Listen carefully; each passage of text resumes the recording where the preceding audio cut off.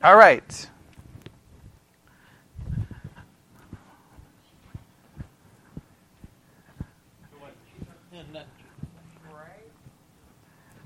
All right. Tonight, what we're going to do is we are going to go to the Bible study exercise for this week, and we're going to focus on that. For those who may be interested, for the Bible study exercise, for those who may be interested, what? Oh yeah, I probably need all of that. Yeah, probably. I mean, I may.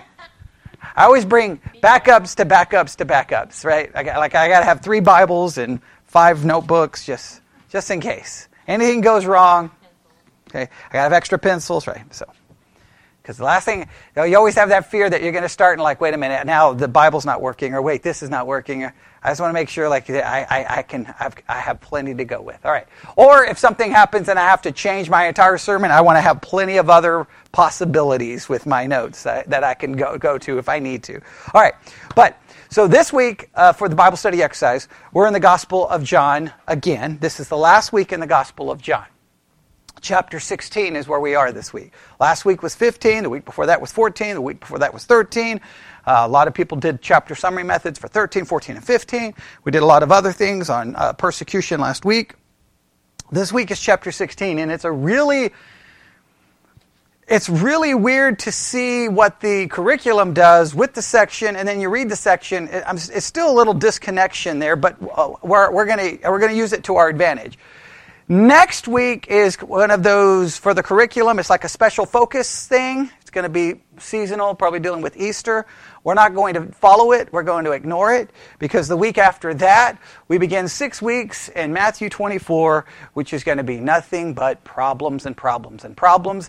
And to prepare for that, I have here the preterist textbook. All right. The Last Days According to Jesus by R.C. Sproul. So we definitely will be looking at Matthew 24 from a preterist perspective, and then we'll see where that works or where that fails, and then we'll look at all the other points of view, and then we'll do a chapter summary method on Matthew 24 as well. So that's all. We'll probably start that early to get us started. But in the meantime, for this week, it's John chapter 16. But before we look at the passage, before we do anything else, if you've looked at the curriculum, you'll notice something interesting. Okay. Do what? Oh, I did. I did tell her. So you're right. I did tell. Okay. Now, well, okay. Now you gotta leave, right? Well, because I gave you 12 hours to do all the homework. Okay, I gave you 12 hours. Okay, all right. Okay, you haven't finished, but that's okay. That's okay. All right, because I'm just gonna show you the picture in the curriculum. All right, this much you already know since you participate. All right, if you open up the curriculum, ignore everything else, and I've got everything else blocked out here, you'll see this picture. I'll just show everyone. All right, like you're getting a check.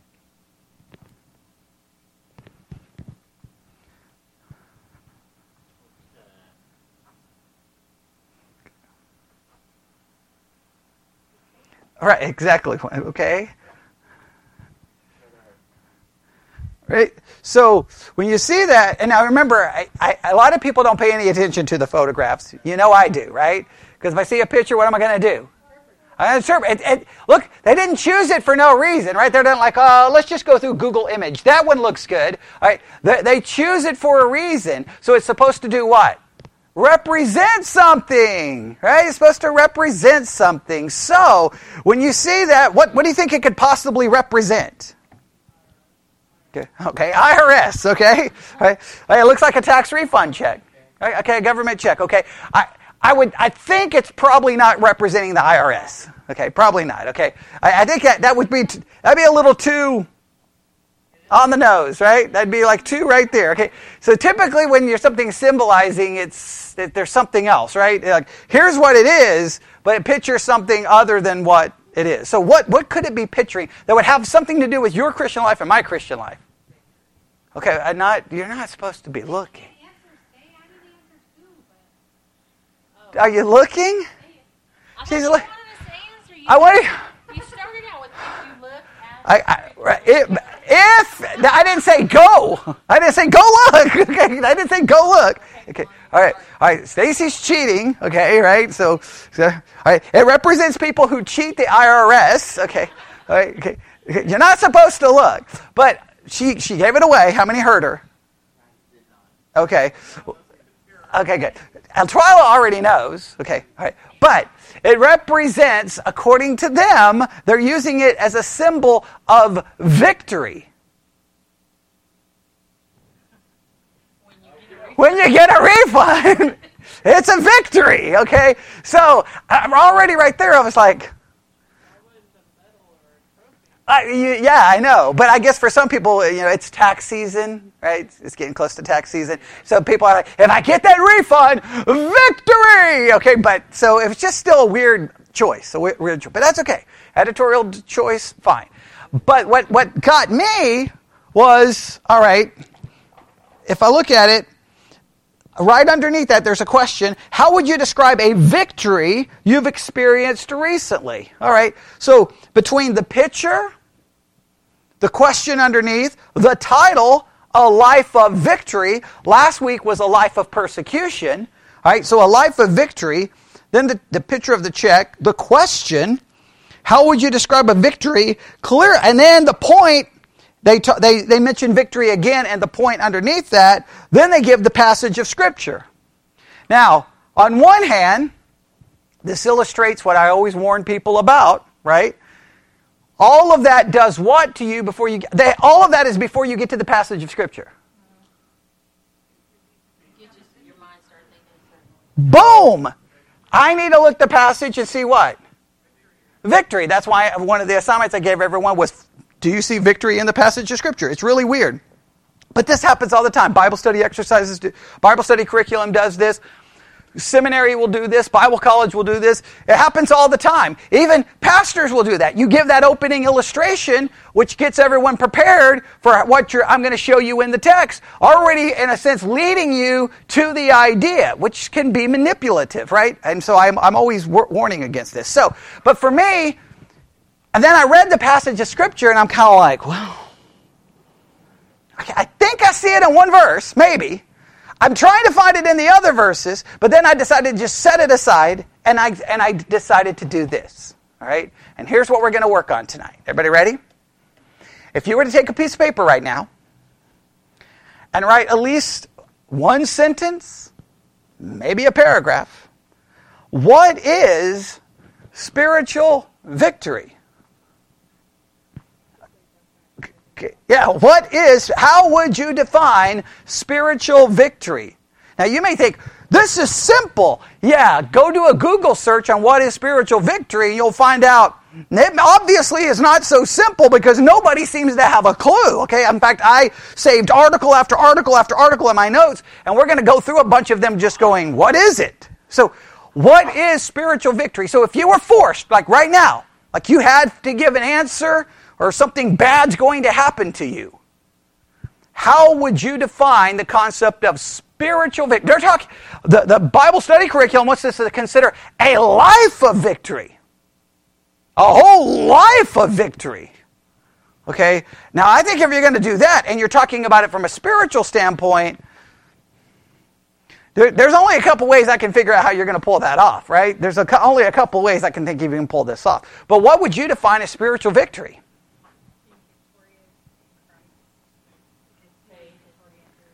Okay, so everyone here going very Lutheran on me. Okay, everyone here is going very positional. That victory is a positional thing. Hey, I heard faith in Christ. What did someone else say? Okay. He just went very non-Lutheran. Okay, he went for a very not positional, practical. So, is victory, and so we can now ask another question. Is victory a positional thing or a practical thing, or is it both? Well, if it's both, you got to, now this is very important. If it's both, then do we ever experience a life of victory?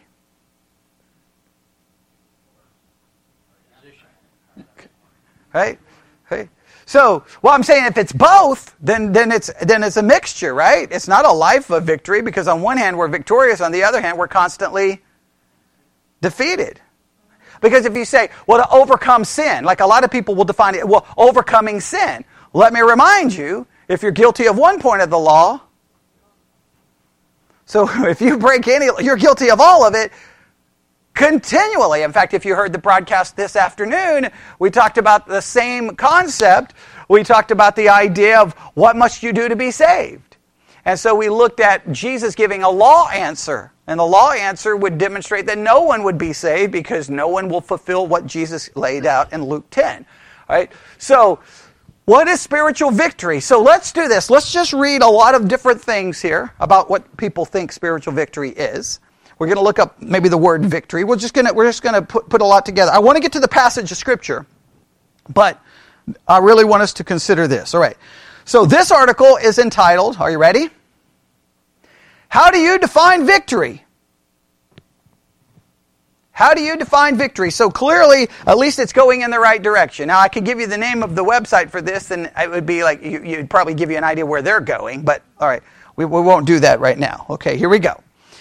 This is the first in a series of posts about victory in our lives as Christian business owners and leaders. So they're going to really look for it in a specific area, but it's about what? Christian victory in our lives. That's not looking at it from a positional standpoint, does it sound like? This is looking at it from what? A practical standpoint. All right. So what does victory look like in a practical way? Right? They go on to say, I'm really excited about this series because I think this is a critical issue for all of us, though most of us have not thought much about it. Now stop right there. First, do you think that a concept of spiritual victory is a critical issue? All right, I got one yes. Why? Why do you think it's a critical issue? All right.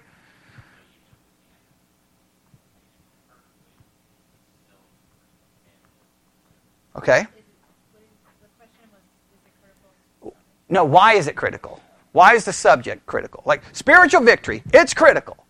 Seth is saying it's critical because even though we may not be able to do it, we're called to try. Right? What would be another reason it would be critical?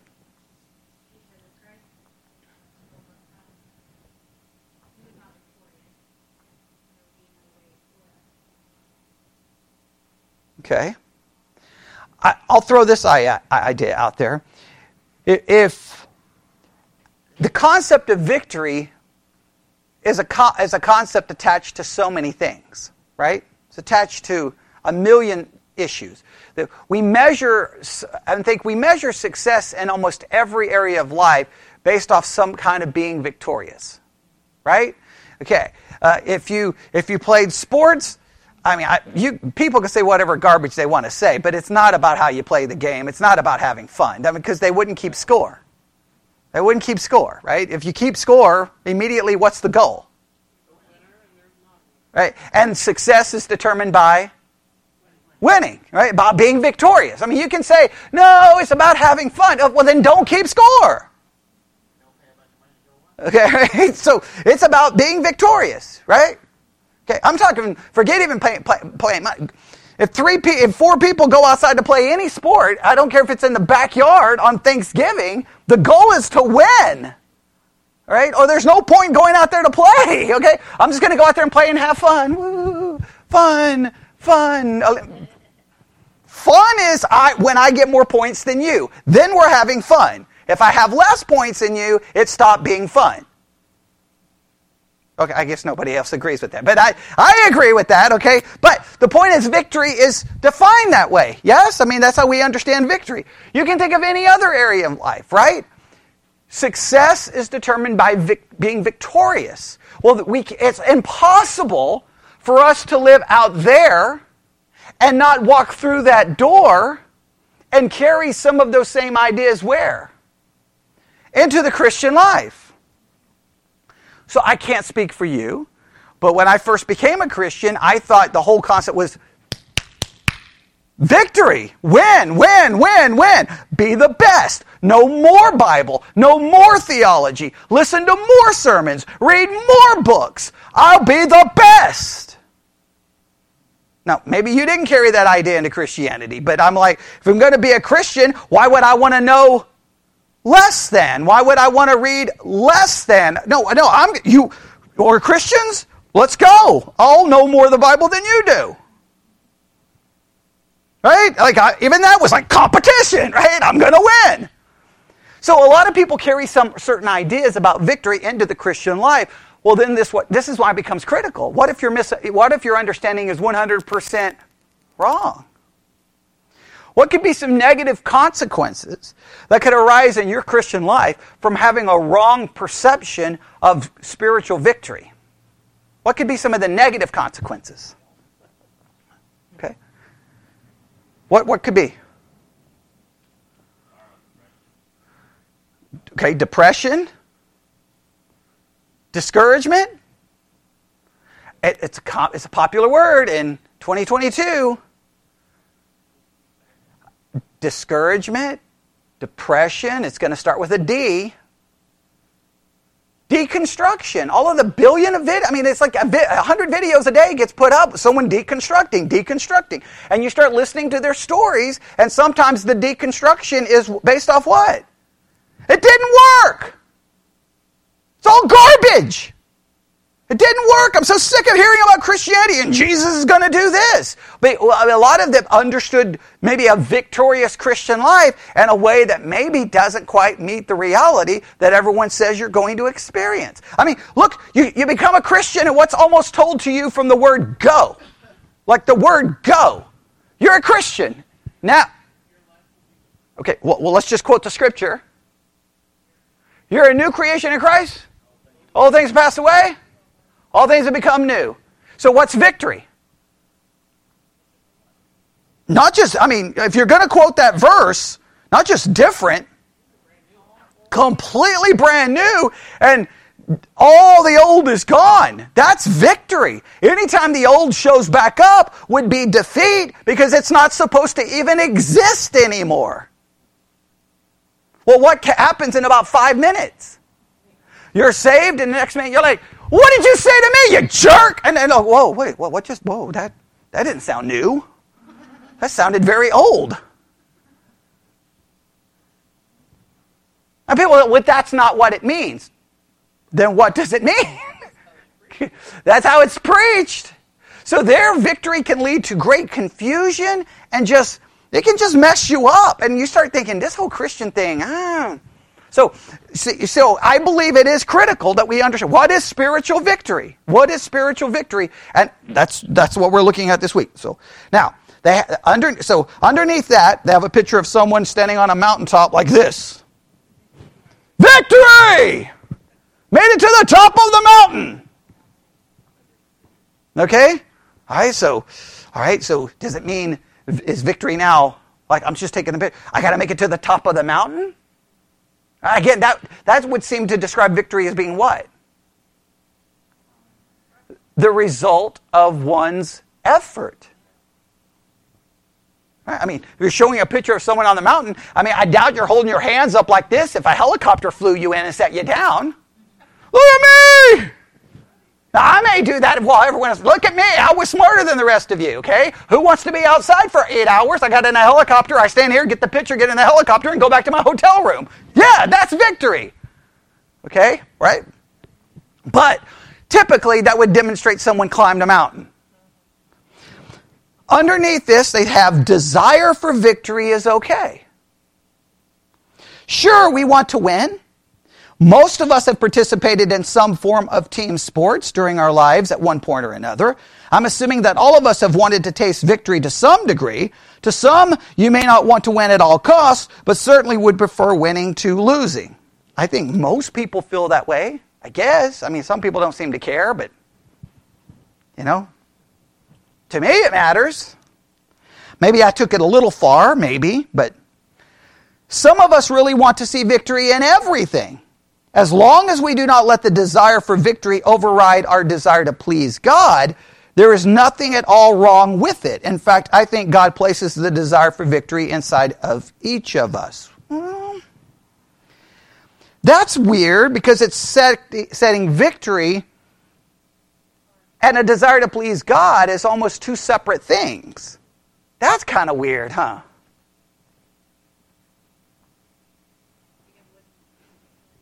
Wouldn't be victorious being pleased. That's a weird, like, what is that? Okay. And how many would agree, how many would say that God gives us the desire to win inside of us?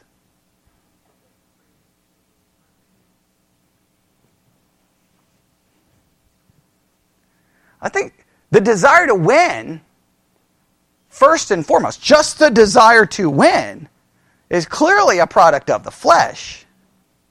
Because why do you want to win? Because by winning, I feel what? Good about me, superior, better. That's a fleshly desire. Right? In fact, not only do I want to win, I'm probably going to tell everyone that I won. In fact, I may tell the person laying on the ground that I beat you and I'm better than you, right? Like I may do that. Even when I'm losing, I'm usually still talking trash, right? Because I want it, because it's about me. So I don't know. That's kind of weird to kind of say God put that there. I think that's a result of, I mean, if someone said Cain and Abel, it's kind of an interesting story. Hey, wait, I'm not accepted? I want my sacrifice to be more accepted than your sacrifice. There's almost a little hint of that there. All right, so I think it's a result of the fall. So already, this is a Christian article, and we're already kind of going, wait a minute. They place victory different than pleasing God, and then somehow victory is, the desire for victory is in all of us. Already we're going in some weird directions, right? Okay. Let's see where they go here. Then underneath that, they have a heading, most stop here. If you're like most people, this is about as far as your thoughts have gone. So they say for most people, that's about it. I desire to win, and God gives me that desire to win. Maybe they're talking about it from a spiritual perspective. Okay, God gives me a desire to be victorious spiritually. Right? Maybe. This is an interesting question. Could you have a desire to be victorious spiritual? Let me say it this way. Is it possible that your desire for spiritual victory is actually fleshly motivated? Could you have a fleshly motivated desire for spiritual victory?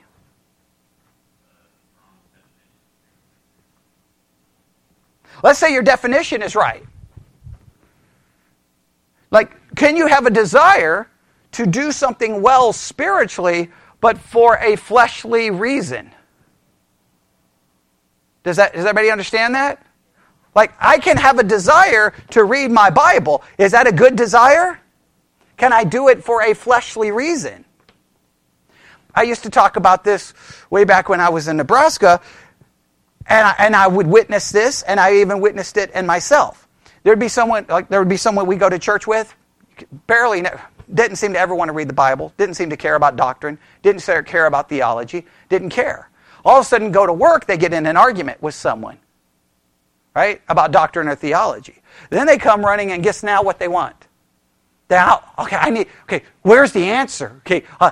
What books can I read? Now, are they wanting to read those books and study that Bible because they really love the Bible and love theology, or because now they want to prove someone wrong? Now, they may convince themselves they want to help that person. There's a fine line between trying to help someone versus trying to win a debate. If you don't want to read and study, and the only time you want to read and study is when you disagree, and now you're, he said what from the pulpit? I'm going to find it. You may just want to put the Bible down and go home. Because maybe the only reason you're looking for it is because you want to try to prove your point. And if you're trying to prove your point, I don't know if that's a desire to win. That's a desire to be victorious. I mean, I've seen it from the pulpit many times. I say something and I'm just sitting there kind of like, I almost want to just say, time out. Okay, I'll wait until you find it. When you find it, let me know. Then you can tell me how wrong I am and how right you are in your 15 minutes of study. Okay. Right? Because that's sometimes what it feels like, right? It's like, you haven't studied all week, but I'm going to find it now. And it's like, what's the right reason? We've all been there, right? We've all approached doctrine and theology sometimes for very fleshly reasons. Everyone has. Everyone has. Okay, maybe some of you haven't. Okay, most of us have. Okay, all right, I have. Okay, is that better? Okay, all right, we've done this. So is it possible? I think it's possible that our desire. You know why some people want to be spiritually victorious?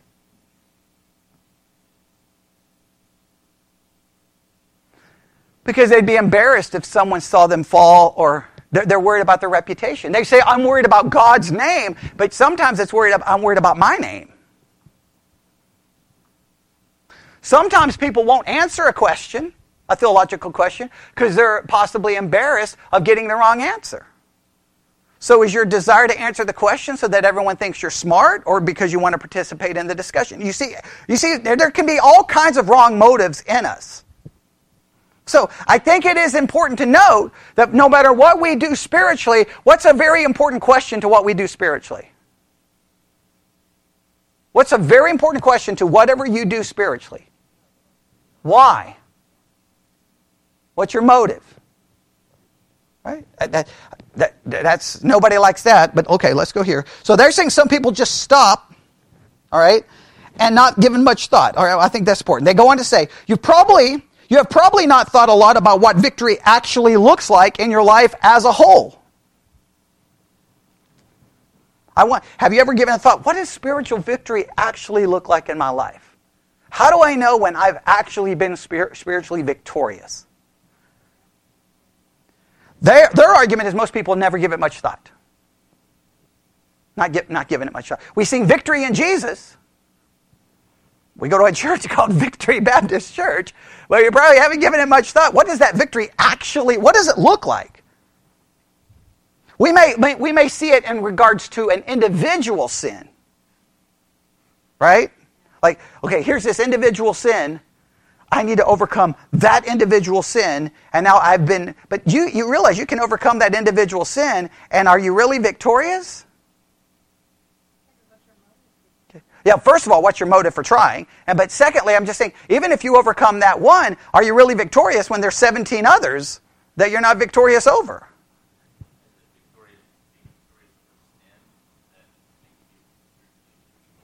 Well, some people will argue that way. I haven't given a definition yet of what it is, but it's true. Some people would see spirit as victory over a sin. I've conquered this sin. I'm spiritually victorious. Well, you're victorious over that sin, but even that, you've got to be careful to say that you're victorious over that sin. Because sometimes about the second you say you are, then you end up doing the same thing, right? Okay. They say for the vast majority, if asked what victory in life means, they would respond with things that the world considers important. Even if we exclude the obviously non-Christian answers, money, toys, fame, we would still likely hear the following. Somehow my spiritual victory would be tied to my children and the way they turn out. Now some Christians want their kids to turn out, right? Because they care about their kids, but there can always be a little hidden thing in us. Well, what will people think of? If you're worried about how your kids turned out because how it reflects on you, then you don't really care about your kids. You care about you. Well, what are people going to think about me? That's the wrong reason. That's the wrong reason. Right? And some people may tie spiritual victory to that. Then they have things like reputation. They have things like successful career, comfortable retirement. All right. None of those would be spiritual victory. But what they're trying to demonstrate is that a lot of times the way the world thinks creeps into our thinking. In other words, we take worldly concepts and bring them into the idea of spiritual victory.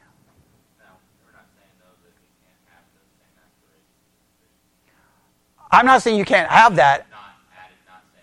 I'm just saying that worldly concepts corrupts our understanding of spiritual victory. That's all I'm saying. Right? I'm not saying whether those concepts are right or wrong. I'm not even getting into that.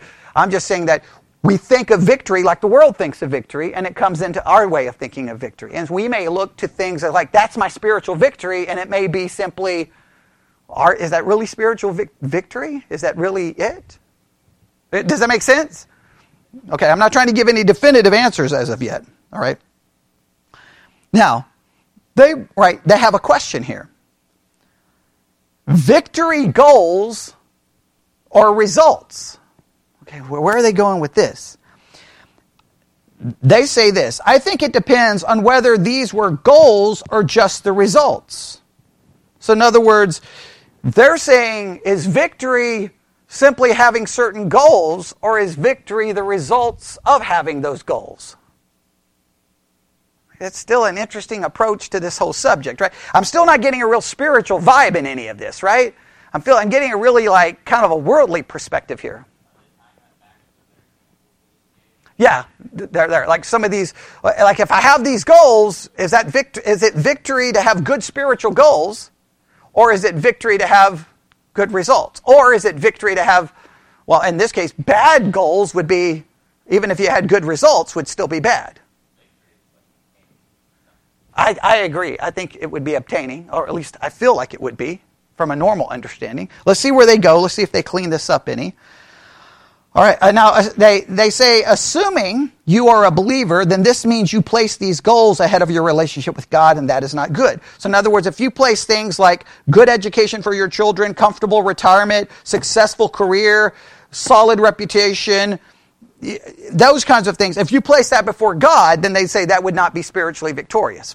We can all agree with that. Yes? Doesn't mean those things would be wrong, but if you place it before God, that wouldn't be good. They said, if on the other hand, your ultimate goals related to your relationship with God, and these examples came to you as byproducts, then I do not see a problem with them at all. If that is what God blessed you with, and at the end of a life submitted to Him, then I would say, awesome. Okay, so in other words, they say, like, if your real goal is God, and the result of pursuing God happens to be all of these other things, then that would not be wrong, as long as they're not your goal. So that's why they're using goal and results. Right? Does that make sense? No, not that I'm aware of. Not that I don't know of any other theology that would point me directly, but it doesn't matter. In the evangelical world is charismatic. So,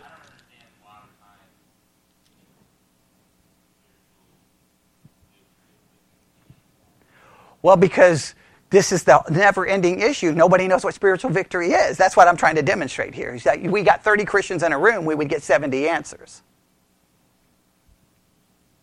Which is true of any subject that we would bring up, but this is just another one of why we have to try to figure this out.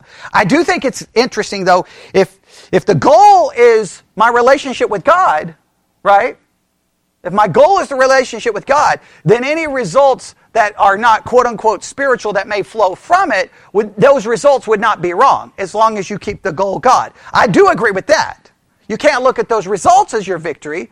Your victory is your relationship with God. These other results would be the byproduct, as long as they're not the goal. But the problem is it's very hard to know what the actual goal is. Does that make sense? Right? They go on to say, I say all of this to come to one central and very important question. In fact, I would rank it as one of the most important questions any of us can ask ourselves.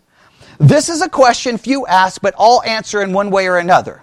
Whether you stop and ask this question or not, you will end up answering it. Here it is. How do you define victory in this life? Spiritually speaking. So they're right. So really, they haven't given us an answer yet, have they? It looks like a fairly straightforward and simple question, doesn't it? It may be a simple question, but it's not one correctly answered by most people. Instead, most people never ask the question at all. They simply accept the definition given to them by the world around them. So they argue the problem in the church is that most people don't understand, their understanding of spiritual victory comes from the world. And the world may define spiritual victory as, well, you don't do this, you don't do that, you don't do this, you don't do that, and you have a good marriage, this, that, and and we bring that concept into the church. Well, let's see if do you think they're going to have a better answer? I don't know. I'm a little worried, but let's see where they go. Most people allow everyone else to define victory for them. They spend the rest of their lives chasing that definition. Now, I wonder if that happens. Do Christians, we just accept the definition given to us and then we pursue that? Well, that would be bad as well, right? Because sometimes the church gives you a definition of what it is. Many churches would say, this is what it looks like. You don't watch movies like this. You don't go to places like that. You don't listen to rock and roll. You don't play cards. Women wear dresses. They don't wear pants. There you go. There's victory. Some people define victory by basically a list of rules. So churches can give you basically, this is what makes you spiritually victorious. I think we can all agree that can happen, yes? Now here's what they say. Are you ready? I think it is sad when we're chasing other people's definitions because there is a simple answer to this question. I think it is sad because the simple answer to defining victory is found in the Bible. And chasing this definition brings everyone the fulfillment they so desperately crave. Are you ready? For the question itself and the answer, all we need to do is look to Matthew chapter 22.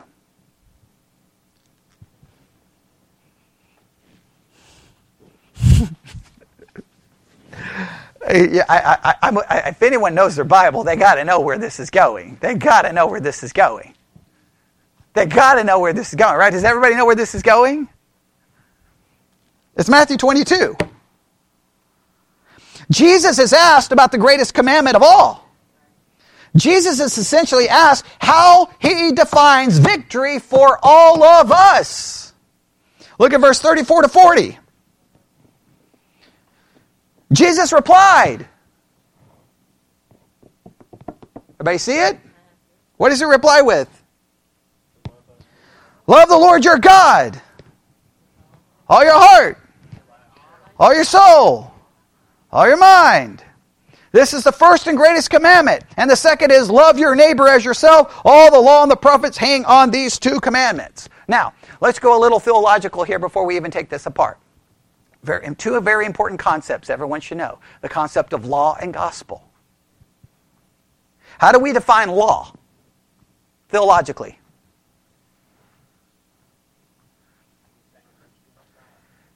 We define law, and I'm doing this theologically so we understand the distinction between law and gospel, as due. Law is due. Gospel is done.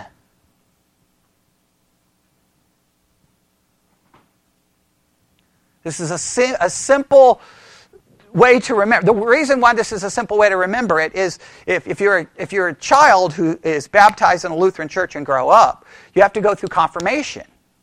And one of the things you have to do in most Lutheran churches for confirmation is a child has to sit in church and take notes and be able to say which part of the sermon was law and which part of the sermon was gospel. Anything that is due is law. Anything that speaks of being done is gospel. So when people act like it's too complicated, kids do it in a Lutheran church. I'm assuming grown-ups can figure this out, all right? Law and gospel, all right? So when Jesus says, what does Jesus say here? Okay, that's a do passage, right? You have to do something. They are defining victory based off what you do, and what's amazing is they go to this passage of Scripture. That spiritual victory is you love the Lord your God with all your heart, mind, body, and soul, and you love your neighbor as self. So they go to a law passage saying spiritual victory is what you do. And they pick the one passage you can't do. That's insanity. You can't. What's the context of Jesus giving this law? What's the context? Look at the passage. What did he just walk up one day and say, hey guys, love the Lord your God with all your heart, mind, body, and soul, love your neighbor as yourself? Okay, who's asking the question? Pharisees and Sadducees. Right? They ask a question.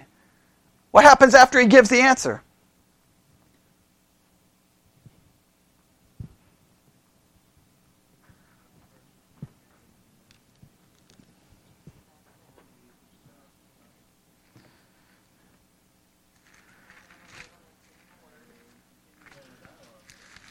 Okay, I'll go to Matthew 22. All right, we're looking at verse 34. All right, so when the Pharisees had heard that he had put the Sadducees silent, they were gathered together. Then one of them was a lawyer, asking him a question, tempting him, and saying, Master, what is the great commandment? He gives them the great commandment. Okay, then and then he says, on these two commandments hang all the law and the prophets. While the Pharisees were gathered together, Jesus asked them, and then he continues on. So they don't give us really exactly how they ultimately respond to this, right? Nothing says. Now at the end, verse 46, no one was able to answer him a word, neither durst any man from that day forth ask him any more questions. Now if that carries on to conversation, when it's all said and done, they're just like, I'm not asking him any more questions. Just forget this. I'm done with this. I'm done with this. But let me make it very clear. Those commandments demonstrate what? What did those commandments demonstrate to any human being who is, just that much honest? You will never be spiritually victorious if that is how you define spiritual victory. You will never love God that way. And even if you pretend that you do, you are a liar. And the fact that Christians claim that they do is insanity to me. Give me a break. Every statistic under the sun shows Christians don't read their Bible, don't study their Bible, they don't care about anything except what they want to do. Well, that's not obviously loving God. I mean, I know it from my past. You can't get Christians to do anything. Hey, here, read this. I don't want to do anything. Okay? But I love God. Well, I think you got a really weird way of showing it, right? You know, I really love Bobby. Boom! You know, just hit him in the head over and over and over. I don't know if that's love. I think that you got some weird thing going on here. You just keep hitting him every time he walks into the church building. Well, most people are like, oh, I love Jesus, but throw my Bible across the room because I don't care. Well, okay, I'm having a hard time feeling that. Does that make sense? And that wasn't my Bible I threw. That was a journal. Okay, all right, but you get the idea. So, this is weird. Now, let's see what they have to say about this. Underneath the commandments, love the Lord your God, love your neighbor. Guess what they have right underneath that in bold print? Simple and straightforward.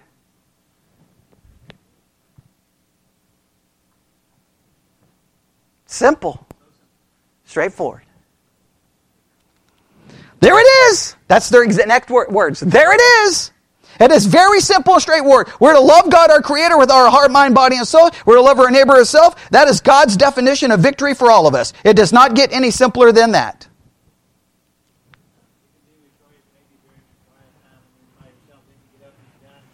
I don't even know if that would count, okay? Okay? Yeah, because you can be doing a quiet time and your whole motive is wrong. And we get back to, remember why I kept asking all those questions about motives and right? Who even know what you're thinking in your quiet time, right? Who wants to even know? I don't want to know what you're thinking, right? You don't want anybody to know. Yeah, exactly, but God knows. You see, that's kind of where Christianity goes. That victory is determined by your keeping of the law. That just is insanity to me. Because if we can keep it, I don't need Jesus. Now, is there anyone who's ever loved the Lord their God with all their heart, mind, body, and soul? Who? Jesus. Anybody love their neighbor as himself? Not any of us. So victory can't be on my ability to try to keep the law. And you can say, well, and you get, what's the go-to get-out-of-free jail card that evangelicals love to play? You're not going to do it perfectly. So then how much imperfection can be present and it still be considered victory? So you're not going to always make the basket, but we'll give you partial points if it just gets near it. It doesn't work that way. God's standard is, His law demands perfection. He doesn't like, well, you tried. You tried. Be ye holy as I'm holy is the standard. Nobody will do that. Not do that. So I want to make it very clear. Everyone says, well, you won't live. Evangelicals always say this. Well, you won't live habitually in sin.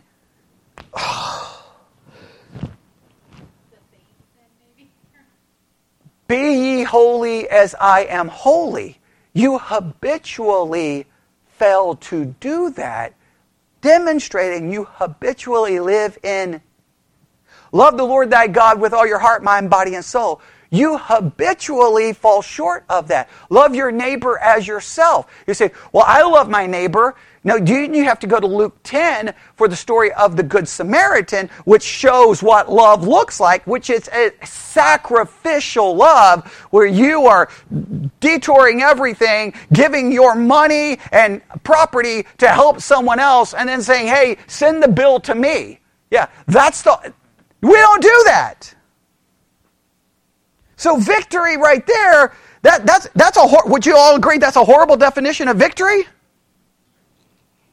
It's horrible. Now, then they go in saying, now, basically, you need to ask questions like, how can I show this kind of love? How can I do this? Now it just gives you it just turns into more law. So what happens if law becomes your measure of spiritual victory?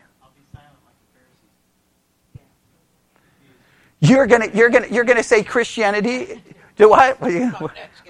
I'm not gonna ask any more questions. I may just think Christianity is just pointless, and I'm just leaving the church and I'm done. Because what's the point? I can't do it. But there's a lot of self-righteous Christians who think they can. Right? I mean, this morning the Dazzler was talking about someone who believed that they basically stopped sinning. Right? Congratulations. Now, again, in some ways, I would be, not in a godly way, but I sure would be tempted to be around that person. I'd be like, man, I hope the Dazzlers invite me over to talk to that person. Because all I would do is just go in and be the most irritating, get on their nerves. I'd be a jerk, and then watch them get mad. And then I'd be like, turn the other cheek. Okay. Yeah, oh. Man, I like that. Guys, I've never committed a sin since I've been your pastor. I've just made lots of mistakes. Okay? Let's not get carried away with this. Okay? Let's not use that for your okay. No. Okay. But see how quickly Twyla tried to turn that for her benefit? Okay? See how godly that was. So, yeah. Okay. Now, I was just correctly interpreting the doctrine. Okay, all right. But that's a mess, isn't it?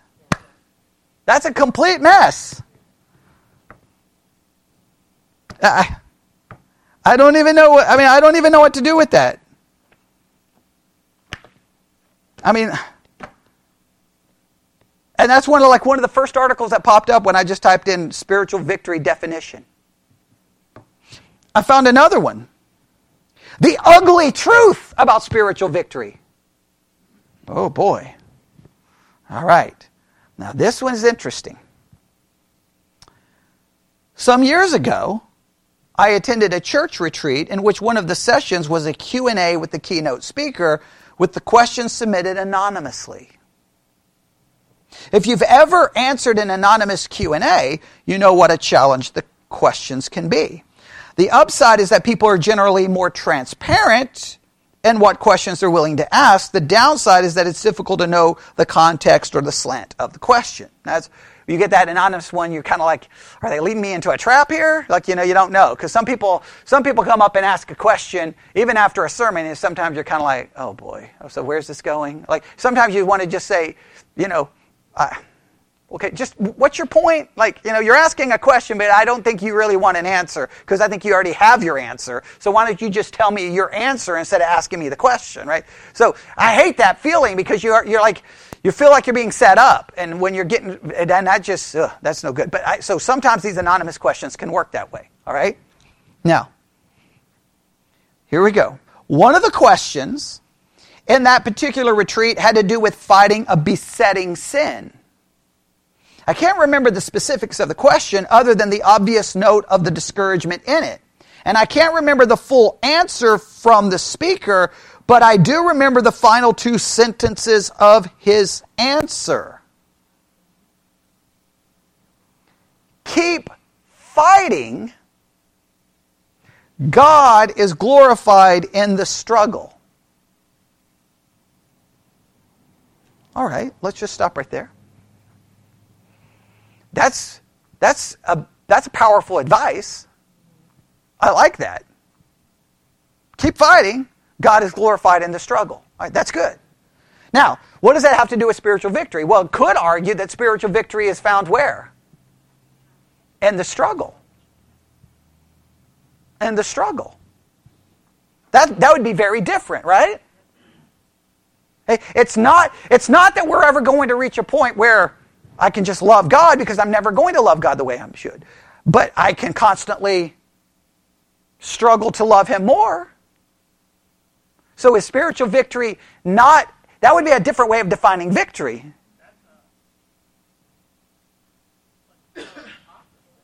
Polar opposites of what we would typically define victory as. Very much so. So is that...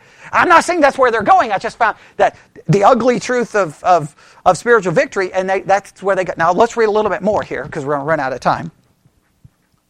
All right. Not something I had ever one time considered. I'm convinced that most of us who struggle, and we all do, have a romanticized view of spiritual victory. Now that, I can agree. Do we have kind of a romantic idea? I know when I became a young Christian, I thought, boom, I got this figured out. I'm going to rush hell with a water gun. I can do it. And it's the next thing, I'm tripping all over myself, and I'm like, this didn't work out so well. Do you think you have a romanticized view of it?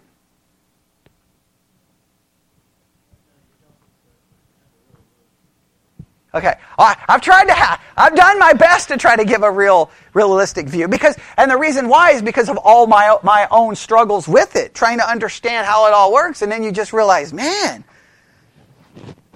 I think I've said it so many times. The closer you are, the more correctly you behold God's holiness. The more you see God's holiness, remember, it's Calvin's famous quote, the more I see God as He truly is, then I see myself as I truly am. And it's the weird, you think, like I can look back at my Christian life, and there was a lot of times where especially when I was very much into the lordship view, it was like, I'm doing this. I can do this. And I don't know why people don't read their Bible. And I don't know why people don't study their Bible. And I don't know why people don't listen to sermons. And I don't know why people don't do the Bible study methods. Because clearly they're not saved. Right? Because that's how the lordship salvation told me to do this. But the lordship salvation almost always, I'm not saying for everyone, but it becomes very easy that your focus is on what? Everyone else. So it's hard not for it to do that, because it's like the whole lordship, if you read MacArthur's book, it's like the church is a mess. Weak Christians don't care about God, don't love God, they don't do anything. They're not saved. And then you're like, okay, I'm with you, MacArthur. Well, the minute I'm with you, what do I have to convince myself of? I can do it. I can do it. So you go for those things that you know you do. Well, for me, I read more than anybody. I study theology more than anybody. I listen to more. Come on, tell me how many sermons you listen to in a week. Let's go. Let's go. Come on. Come on. Let's go. Before it's over, I won. Better than all of you. And then I realized, well, wait a minute. God's holiness demands more than just that. And then I realized in the other areas, not so good. Not so good. So then I was like, well, you don't have to do it perfectly. Then I played the whole game. You don't have to do it perfectly. But then it was like, well, how imperfect can I be? Because it's the test that proves I'm saved. And then it was when I went to studying Catholicism, and they're basically like, oh, Lordship salvation. Okay, you're a Catholic. Whoa. No. Protestant Reformation, baby. No. And they're like, no, you clearly, if you believe that the practical righteousness is proof of your imputed righteousness, then you don't believe it's an imputed righteousness. You believe in an infused righteousness, which produces righteousness, which you have to cooperate with to demonstrate that you're saved.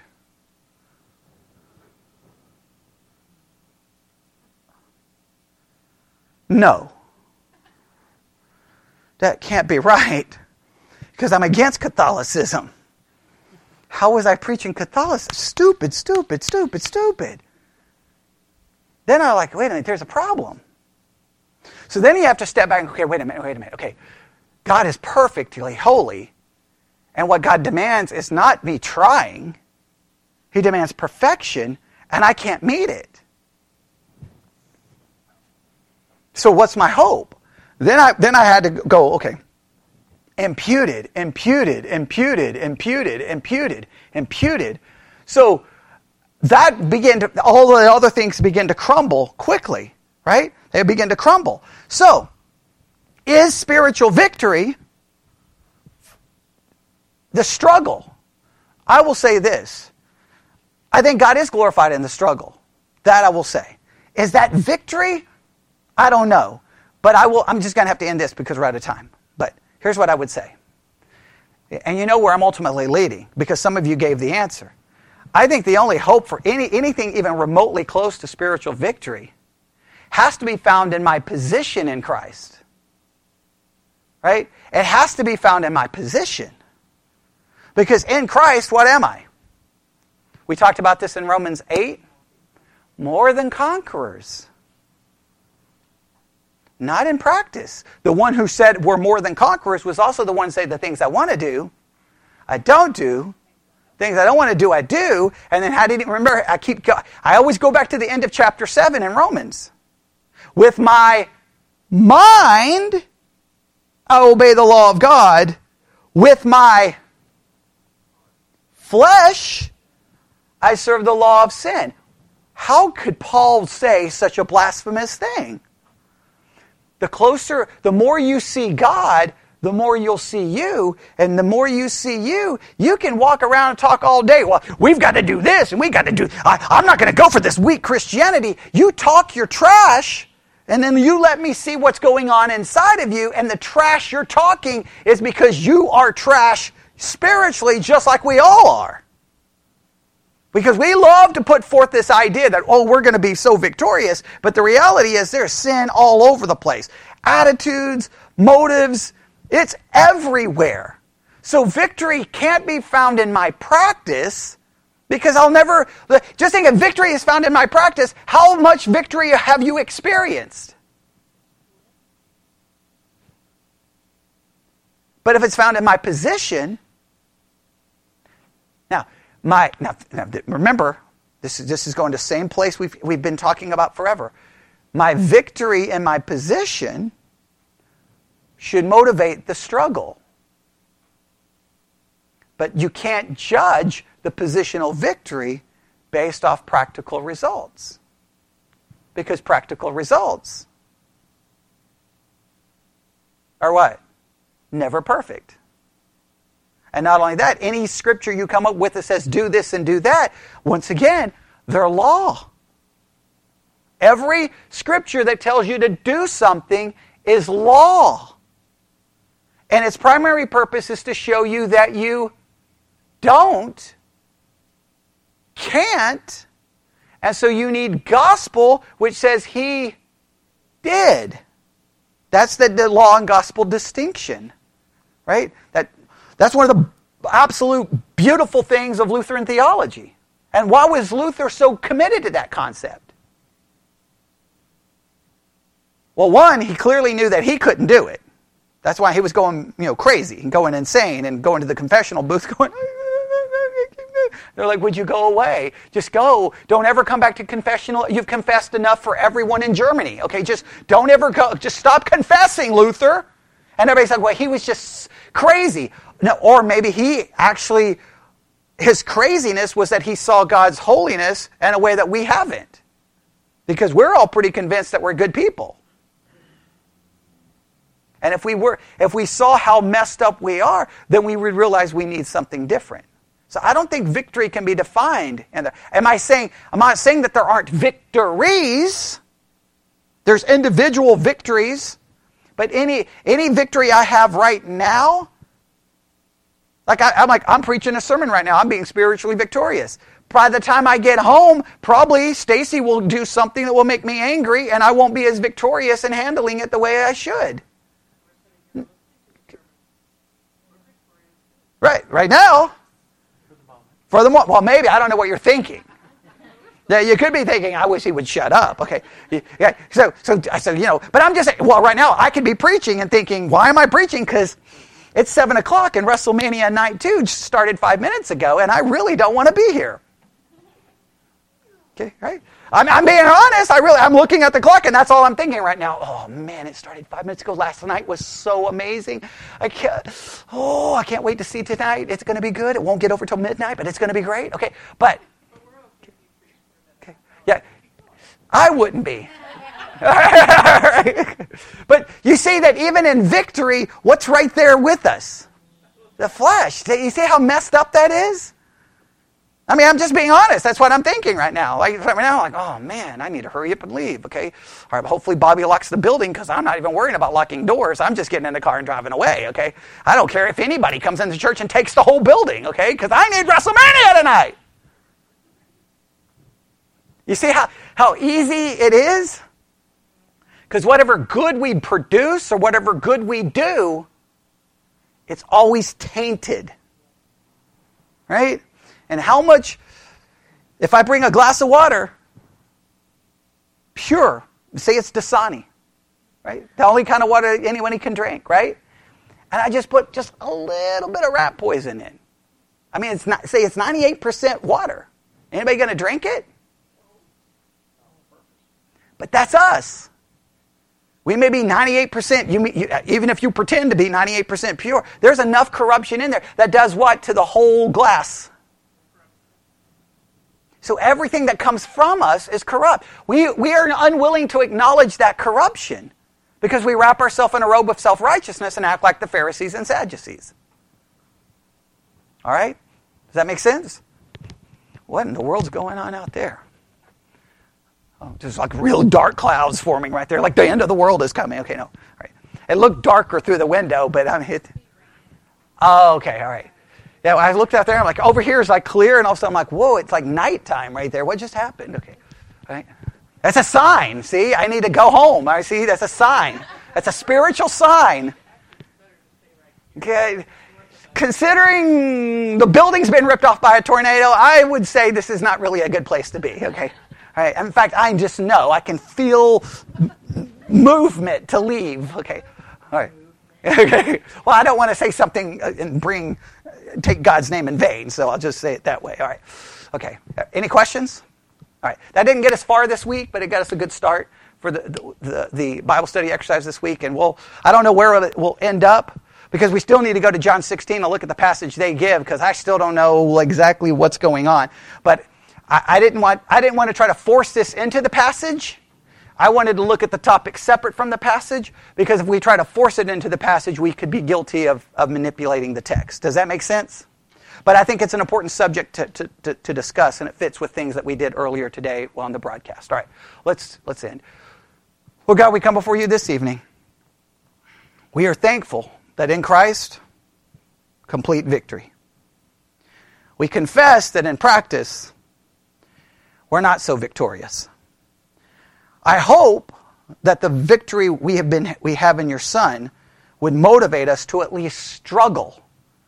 And we pray that you will be glorified in our struggle, because that's all we really can do. And we ask this in Jesus' name. And God's people said,